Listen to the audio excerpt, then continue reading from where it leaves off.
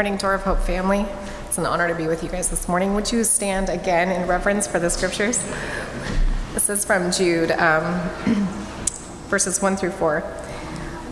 A servant of Jesus Christ and brother of James, to those who are called beloved in God the Father and kept for Jesus Christ, may mercy, peace, and love be multiplied to you.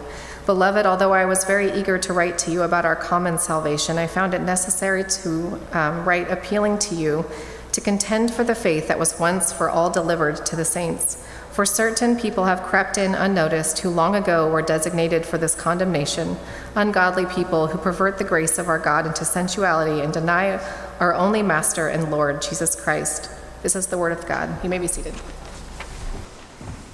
All right. Well, good morning, everybody.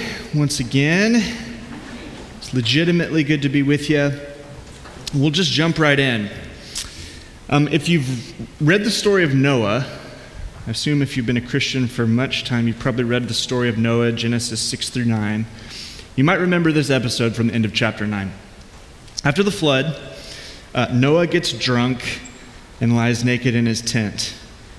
And then his son Ham sees him and does something. The language is pretty vague in the original, but he does something that brings shame to Noah. And Noah pronounces a curse on his son, Ham's son, Canaan, so on his grandson, and on Canaan's descendants, the Canaanites, namely that they would become slaves. That's Noah's curse. Fast forward to the antebellum South in the United States of America. As the Northern movement for the abolition of slavery began to take off, many people appealed to the Bible to argue against the American system of chattel slavery.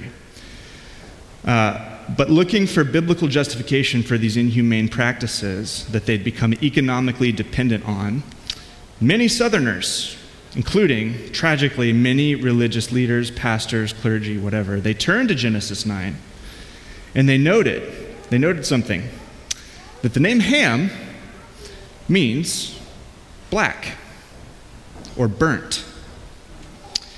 And they inferred then that Noah's curse of slavery was intended to apply to all of Ham's descendants who they believed were the black race.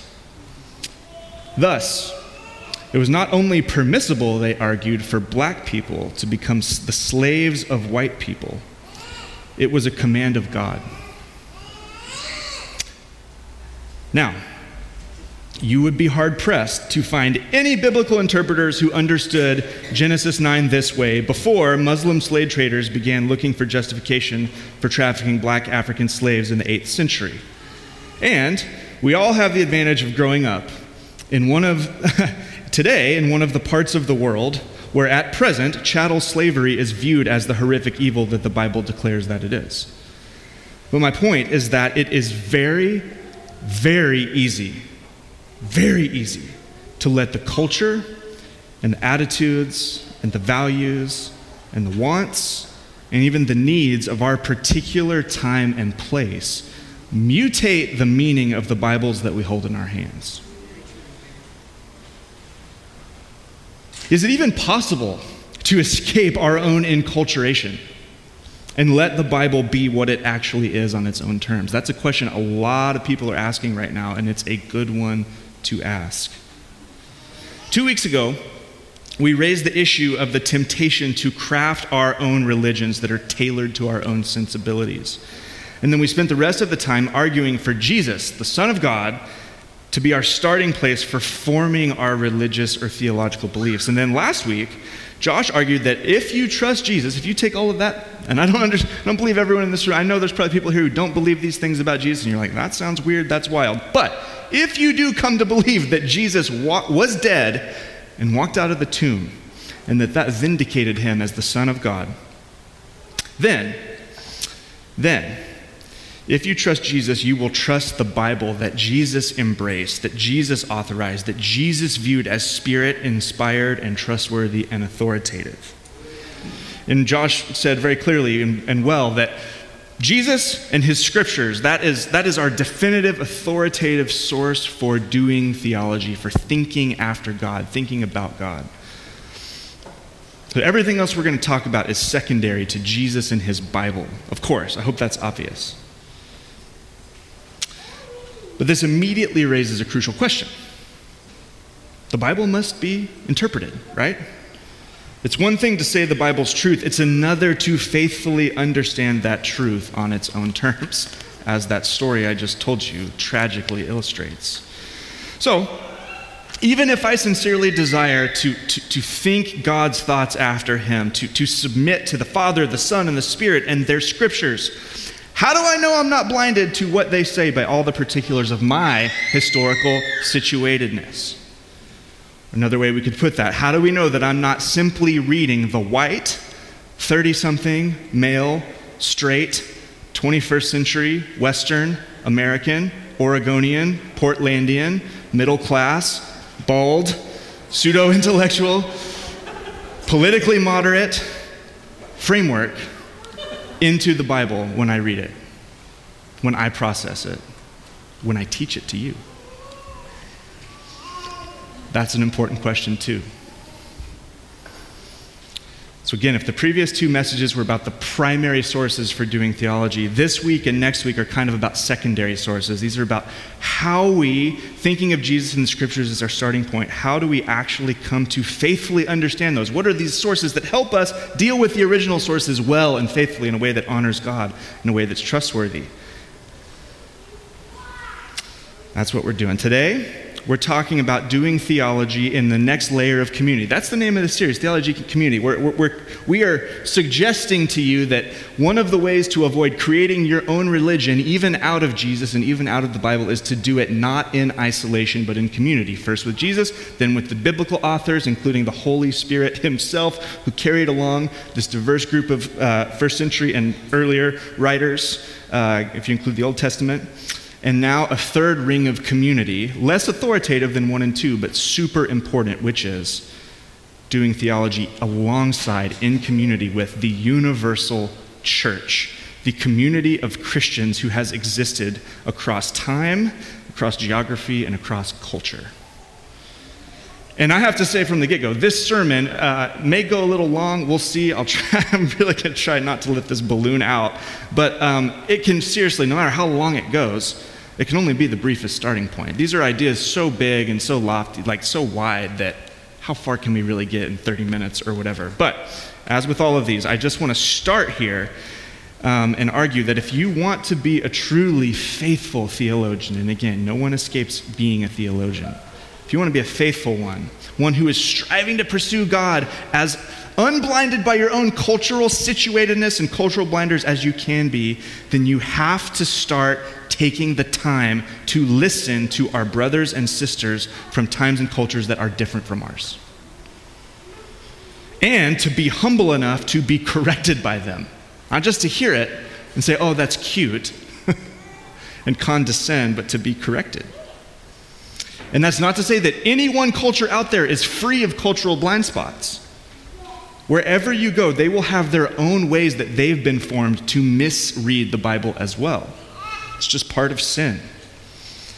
But that in coming together, all these diverse cultures, we come together and we're able to correct one another and hopefully see the bigger picture. And if we see that there are areas where the church has always and everywhere basically spoken with one voice and one set of convictions, then we pay attention to that. Amen? So, I want to talk about really two things. One and then another with two subsets. First is, well, let's just reread the passage that Shelley read for us. We'll put it up here. Jude 3-4. She read the intro and we pick up in verse 3. Beloved, although I was very eager to write to you about our common salvation, I found it necessary to write appealing to you to contend for the faith that was once for all delivered to the saints. For certain people have crept in unnoticed, who long ago were designated for this condemnation, ungodly people who pervert the grace of our God into sensuality and deny our only Master and Lord, Jesus Christ. This is Jude, the brother of Jesus. We've talked about this before. I think a massive apologetic, a massive thing that gives confidence to the idea that Jesus really was who he says he was, is that his siblings came to worship him as God and were willing to die over that belief. I'll just leave that there. Like, if Jesus wasn't God, his brothers and his sisters would have known. They would have known. Jude writes, one of the New Testament letters, the brother of Jesus. And he's arguing for this thing, what he calls the faith that was once for all delivered to the saints. This incredible statement we see here, just to pick these words out, that this was a faith once. There was one time, one deposit that was given for all of God's people and times and places that was delivered. They didn't invent it. It was given to them through the scriptures, through Jesus, through the apostolic ministry, once for all delivered. But we see there that there is also possible to pervert that message. That's to twist it, to change it, to manipulate it into something else, or to deny it, to deny our Master and Lord Jesus Christ. So where do we find this genuine faith that was, quote, once for all delivered to the saints? Well, it's really simple. All we have to do is we just have to discover the things that all Christians for all times and all places have believed. That's a joke. That's a very simple task set before us. The faith once for all. Just see what's Christianity everywhere at all times. But it gestures at the point that we're after, which is, what are the things that have been nearly universally recognized as the basic, fundamental, or we could use the word orthodoxy, or right belief when it comes to Christianity? So there's the Bible, of course. Your first answer is like, well, just read the Bible. Do what the Bible says. Well, yeah, that's what we're getting at. Like, you then have to interpret it. How do we know we're interpreting it in line with the way Christians have thought and received these things for all time? Well, it's important to note the way that theology began to develop. You know, the New Testament is, through a certain lens, a theological work, but as soon as it was written and distributed out to the Christian community and passed along, and communities of Christians were reading these texts and, you know, trying to wrestle through what did these mean and what did they mean for us and how are we going to live these out and apply these in a way that's faithful to Jesus, there, of course, began to be error. People who came along and said, yeah, Jesus stuff, and I know y'all are doing it this way, but what if we did it this way? Or what if, Jesus didn't really mean that? What if he said this? What if he said this other thing? In the book Common Roots, a very good book, scholar Robert Weber wrote that he said there were all these heresies or diversions that were beginning to come up. He said, what was therefore needed by the Christian to combat this perversion of Christian truth as a summary of the Christian faith? They needed an authoritative answer to the Gnostic threat, to these heretical threats. Consequently, summaries of apostolic Christianity began to merge independently of one another in various parts of the Roman Empire. So people would say, okay, there's all these errors coming in. We need to write down like the true core teachings that we believe were what the apostles had in mind when they wrote these things and authorized these things. A lens through which we can come to the Bible. And these were called rules of faith. And Weber goes on to say that the similarity of content among these statements that came to be known as rules of faith are remarkable. They were so similar. So similar. So, you've got the early Christian church trying to follow Jesus.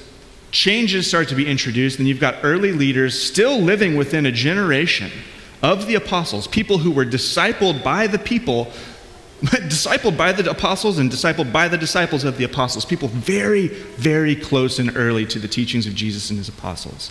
They said we need to get down in writing a basic framework for coming to these scriptures that we don't fall into these various errors. Eventually, these rules of faith that were popping up to serve this function, they eventually got codified into the first of its kind, the first creed called the Apostles' Creed. You heard that word before, creed? We talked about it a couple weeks ago briefly. Creed is just a transliteration of a Latin word credo, which just means I believe. I believe. Usually these start with that phrase, I believe, or we believe. And these creeds are supposed to, again, capture basic Christian beliefs that have held true since the time of Jesus and the apostles. So the Apostles' Creed, if you've ever heard of that one, it tied up the key aspects of these earlier rules of faith and was first written in the year AD 140. Very, very early.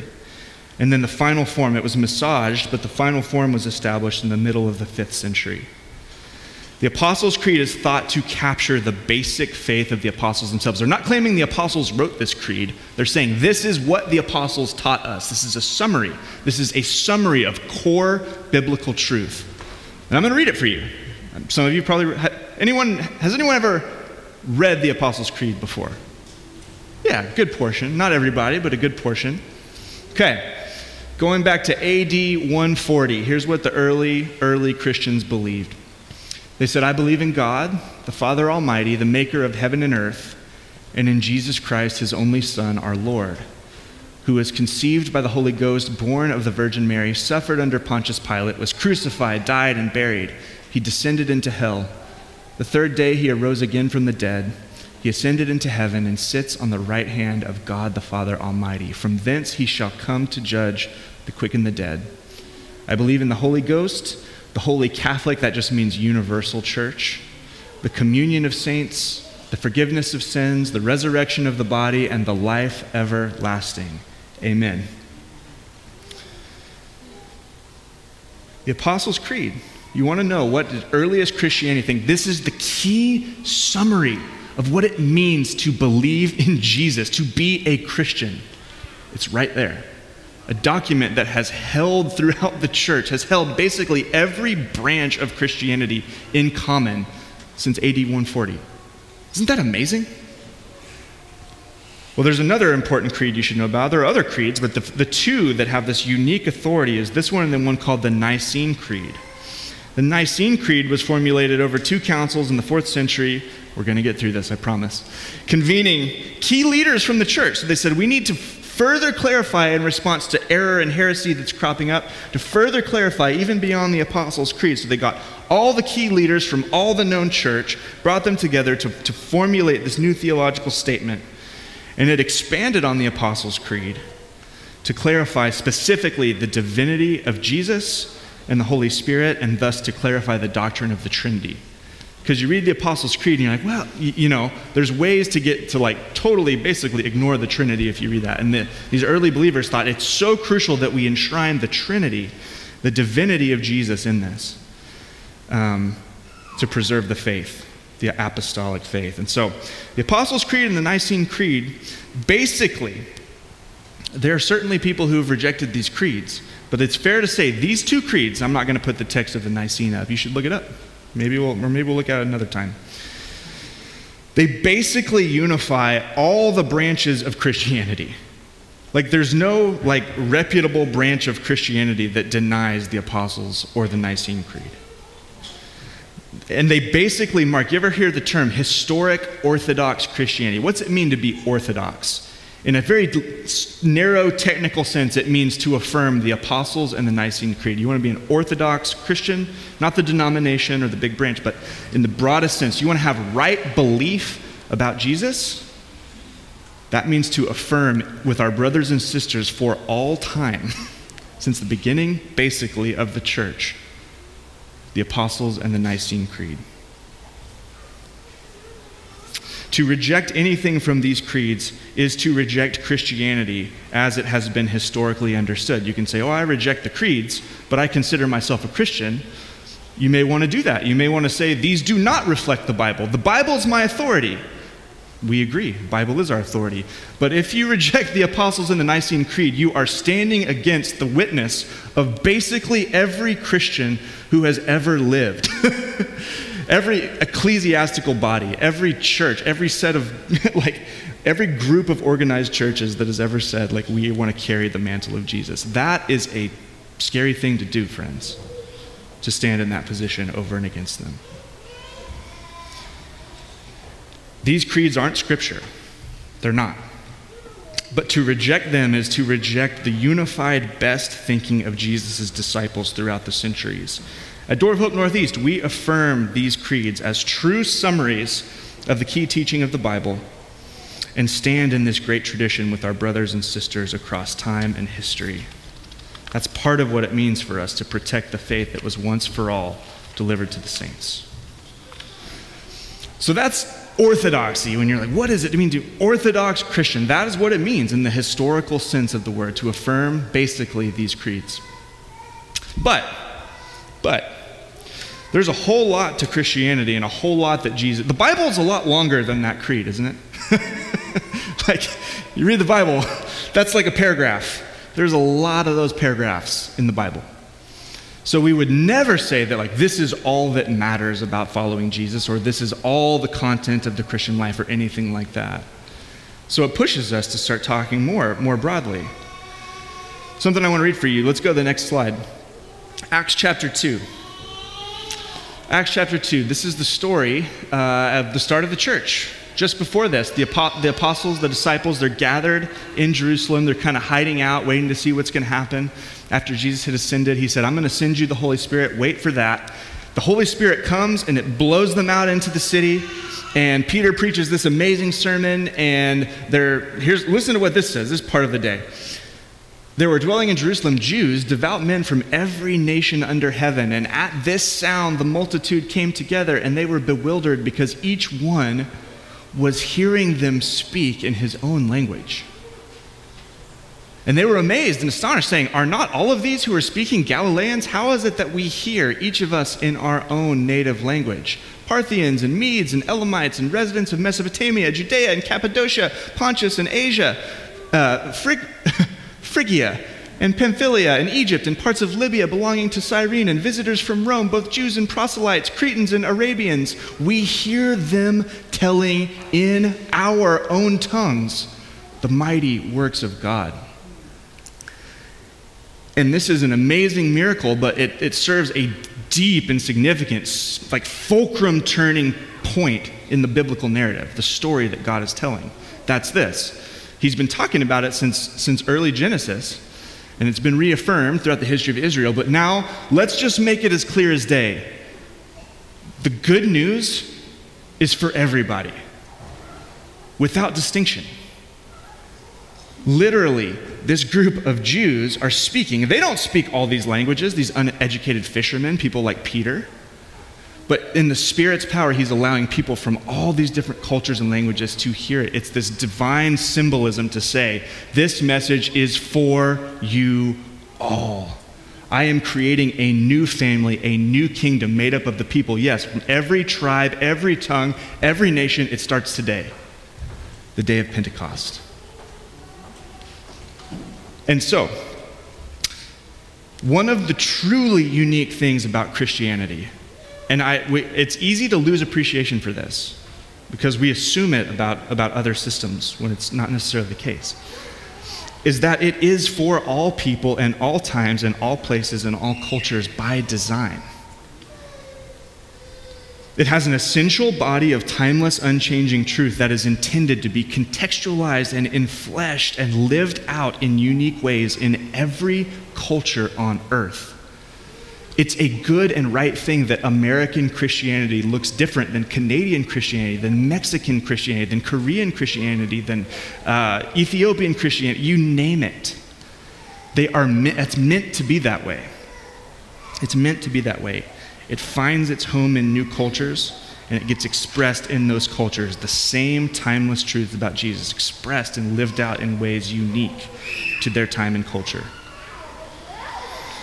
So, once again, we need to listen to these voices.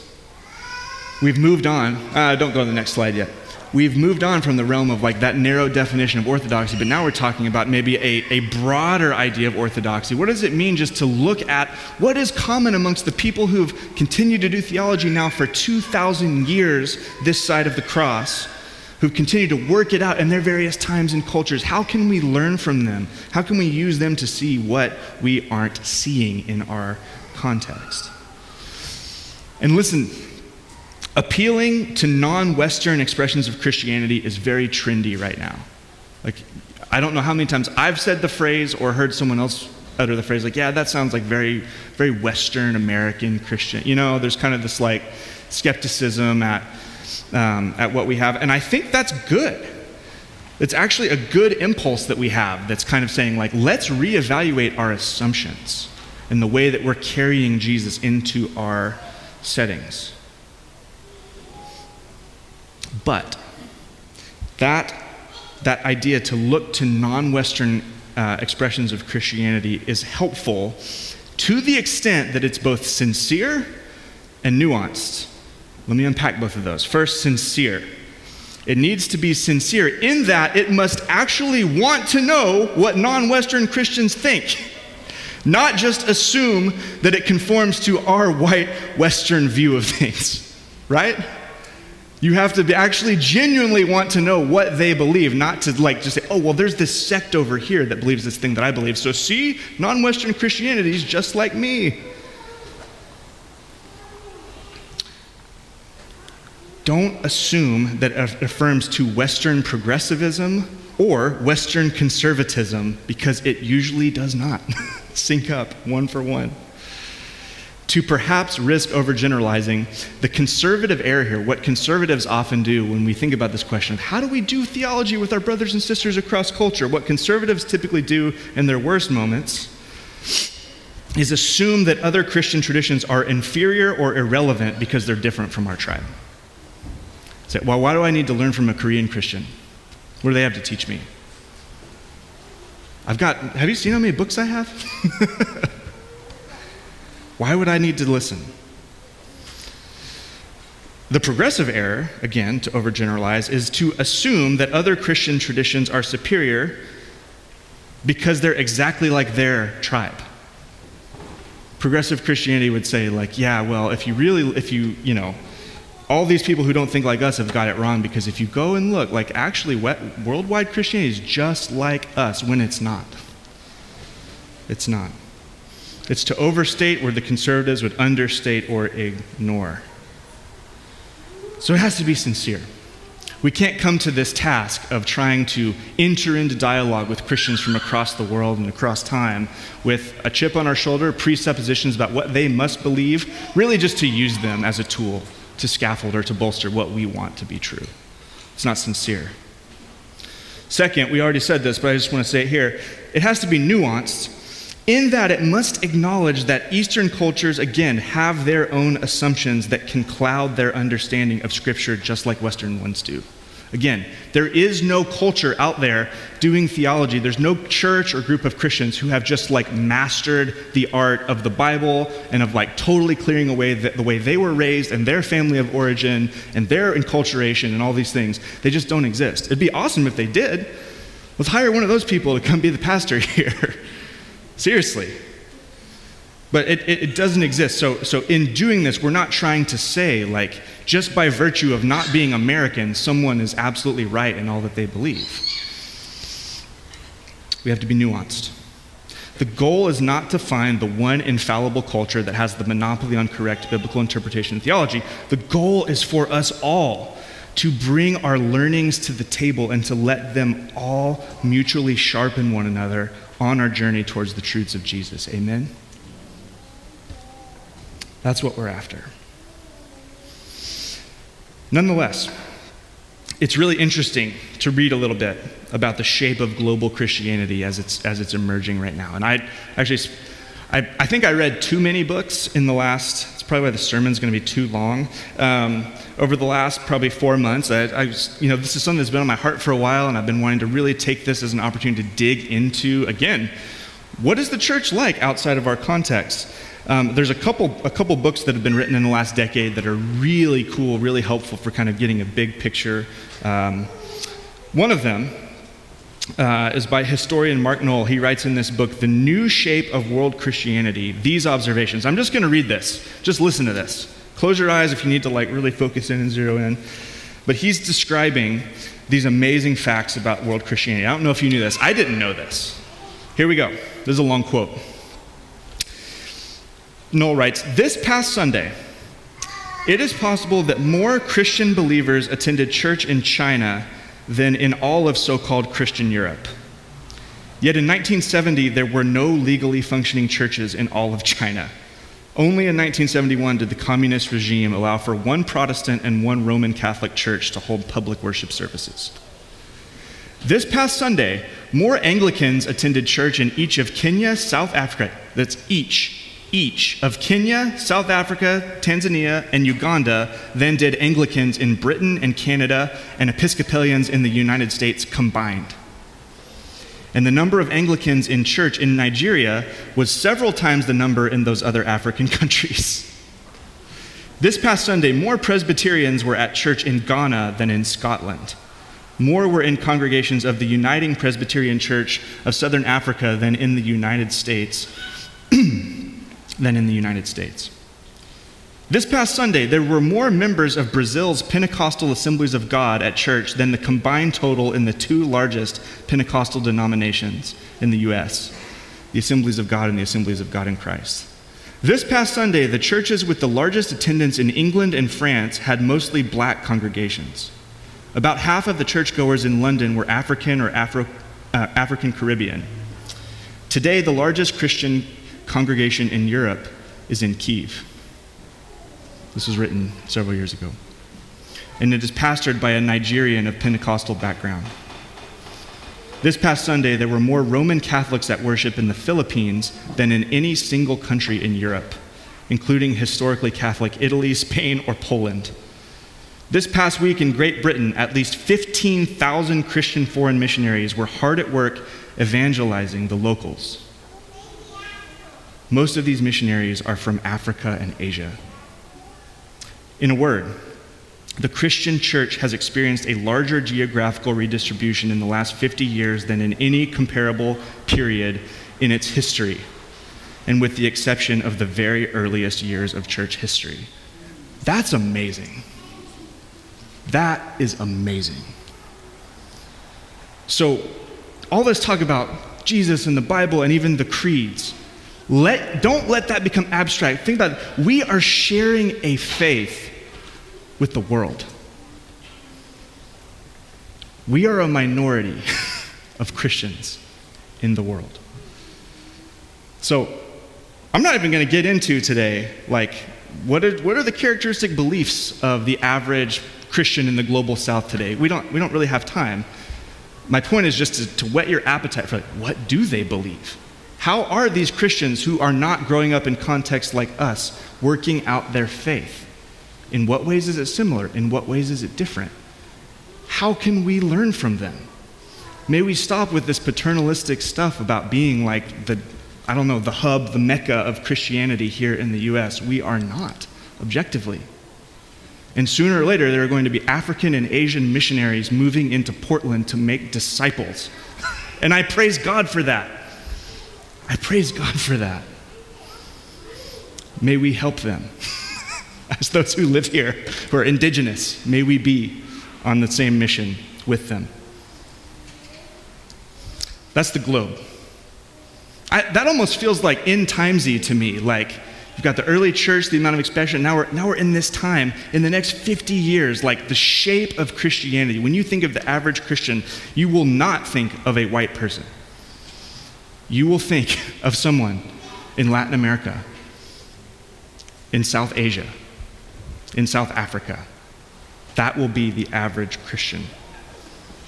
And the gospel will be robustly more diverse than it has been in these last couple of centuries.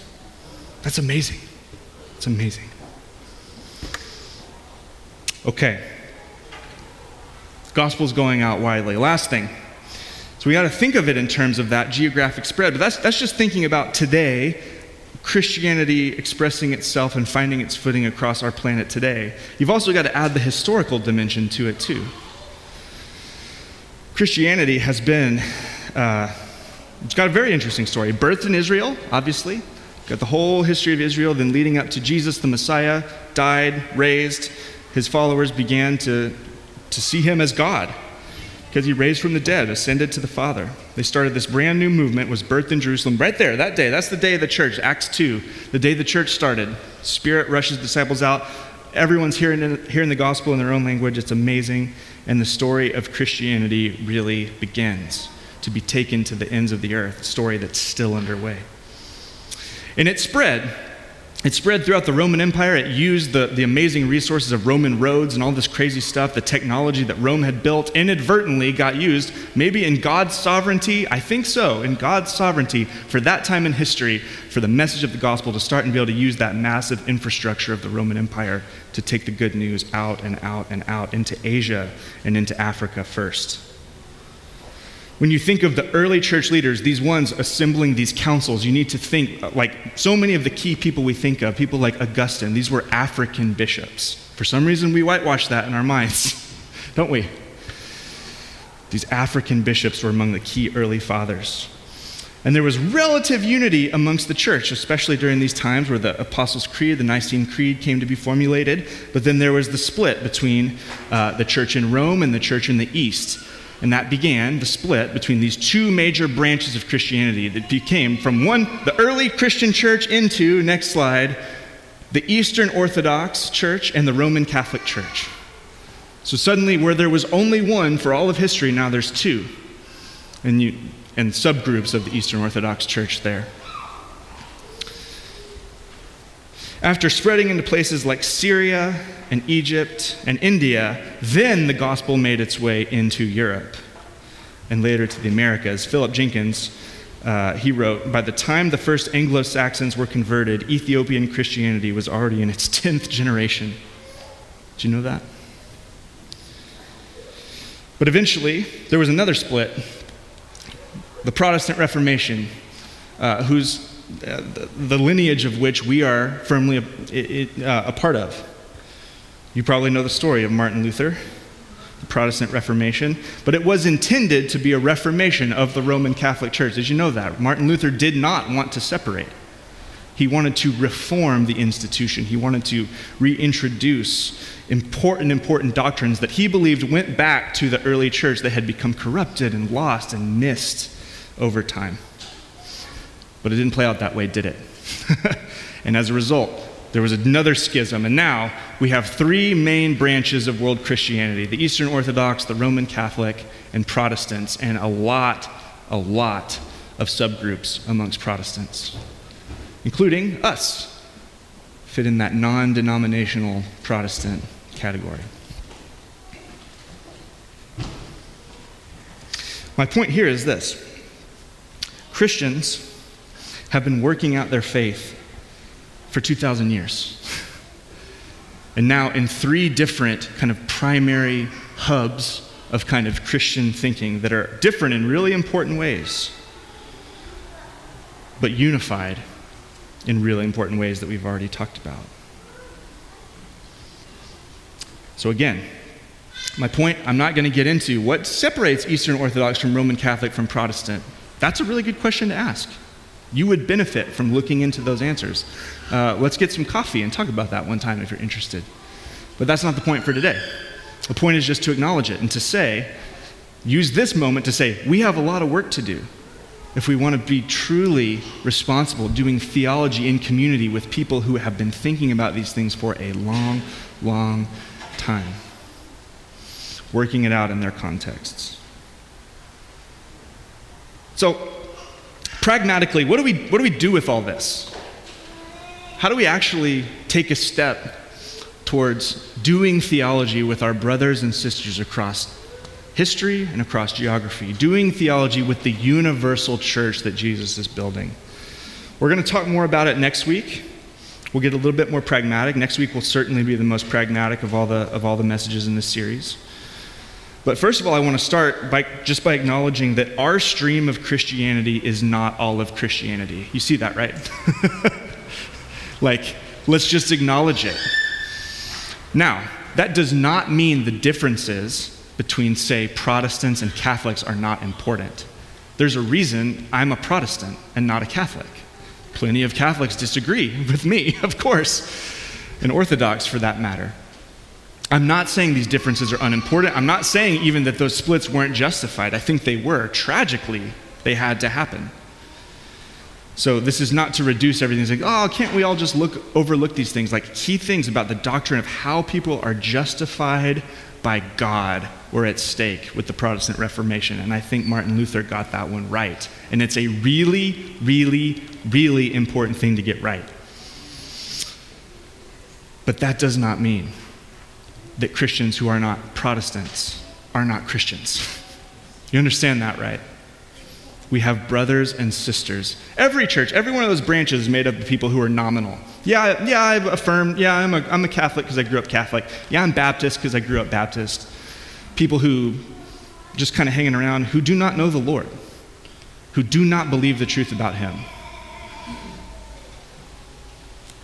We can say that of every church that's ever existed. There are people who are not part of the universal church, who have not given their faith to Jesus, who have not trusted in him.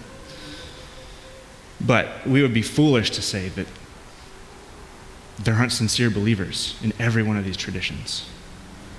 Foolish. So start there. Just be aware of that. Be aware of that. Christianity is a lot wider than any one local church. This admonition doesn't just apply to non-denominational Protestants. Everyone needs to hear this message. Christianity is wider than us. Second, pragmatically, start here. Try to read more widely. I mean, listen, we've made this distinction before. Not everyone in this room is called to be an academic theologian, right? I mean, I'm certainly not one. And there's this gradation. Some of you are like filled up, like part of your intimate connection with Jesus is like reading theology and exercising your intellect to worship him. Not everyone. And that's okay. That's actually like part of the way different people are gifted and made. Like we don't all pursue Jesus in the same way. So there's a scale here. But if this is pricking your heart a little bit, there are great books to start reading, like what is about church history? Why did these divisions happen? What is church in the global south like right now in the year 2022? There are ways to start just reading more broadly. I just say pragmatically, this is something that I've worked into my kind of preaching preparation process. Every time I preach, and this is like so minimal in trying to do what we're trying to do here, but every time I preach, I commit to consult to a minimum of at least ancient commentators, black commentators, female commentators, and specifically from Africa, the continent of Africa, African commentators. That's just one way I go. That's only a little bit. That's just a sampling. But that's one way. Every single time I step into that pulpit, I've interacted. And I might disagree with what I read in that commentary. Or I might go, there was no way I was going to get that insight. That's the truth. And I was blind to it because of who I am and where I grew up, the privileges that I hold. So little things like that, over time, soften us and sharpen us. Another thing I would say pragmatically is this. Form friendships outside your church. Everything isn't just about the books you read or whatever, of course. Are you friends with any Catholics? Friends with any Orthodox? Have you visited a service? Friends with any Presbyterians? Are you aware at all of what an Anglican worship service is like? Do you have friends? You can talk, say, hey, tell me about this. What's this? Why do they do this differently? That's just, speaking denominationally, apply that, of course, to cultural backgrounds, national identities, all that stuff. Start forming friendships outside of our church. Become a good listener and a good learner. In conclusion, listen to the words of Jesus. John 17, high priestly prayer. Verse 20, he says, this is Jesus praying for the church, praying to the Father for the church. He says, I do not ask for these only, but for those who will believe in me through their word. So he's not just praying for the disciples amongst him, but for those who are going to be downstream, the disciples of the disciples of the disciples. He's praying for you and me. What's his prayer? Verse 21. That they may all be one. Just as you, Father, are in me, and I in you, that they also may be in us, so that the world may believe that you have sent me. The glory that you have given me, I've given to them, that they may be one, even as we are one. I in them and you in me, that they may become perfectly one, so that the world may know that you sent me and loved them even as you loved me. Jesus prays that his church, generations removed from him, would be unified, that the world would believe that our unity as Christians has something to do with the believability of the gospel. So I reaffirm again, we are not Door of Hope Northeast, Door of Hope, Portland churches, American churches, Western churches. We are not at the center of what God is doing in the world, because no one place is. He's building his kingdom everywhere. And we should rightly think of ourselves as one unique signpost to it here in Portland in the early 21st century that stands shoulder to shoulder with all of those people who embrace the faith that was once for all delivered to the saints. Amen? When our differences are over secondary matters, may we celebrate alongside and learn from and share with our brothers and sisters who are striving to be faithful to Jesus in their times and in their locations and in their cultures and in their languages and on and on and on. And make no mistake, people depart from the genuine faith all the time. They do it all the time. That's not to say someone can't leave Christianity even if they want to still call themselves a Christian. But when the differences are not over what makes someone a Christian or not, when they're not over the essentials of the faith, man, may we have the humility to learn where we can, disagree where we can, make our contribution where we can, but pursue unity. Whatever that means. Probably won't mean we're part of the same local church. That's okay. That is okay. But whatever unity means in that arrangement, may we pursue it. One day, it will be a deeper reality than we can ever imagine when we're united with Jesus among this is from Revelation, among a great multitude that no one could number, from every nation, from all tribes and peoples and languages, standing before the throne and before the Lamb, clothed in white robes, with palm branches in their hands, crying out with a loud voice, "Salvation belongs to our God who sits on the throne and to the Lamb." We're going to see that day, friends. May we be humbly working toward it now. Amen? Let's pray.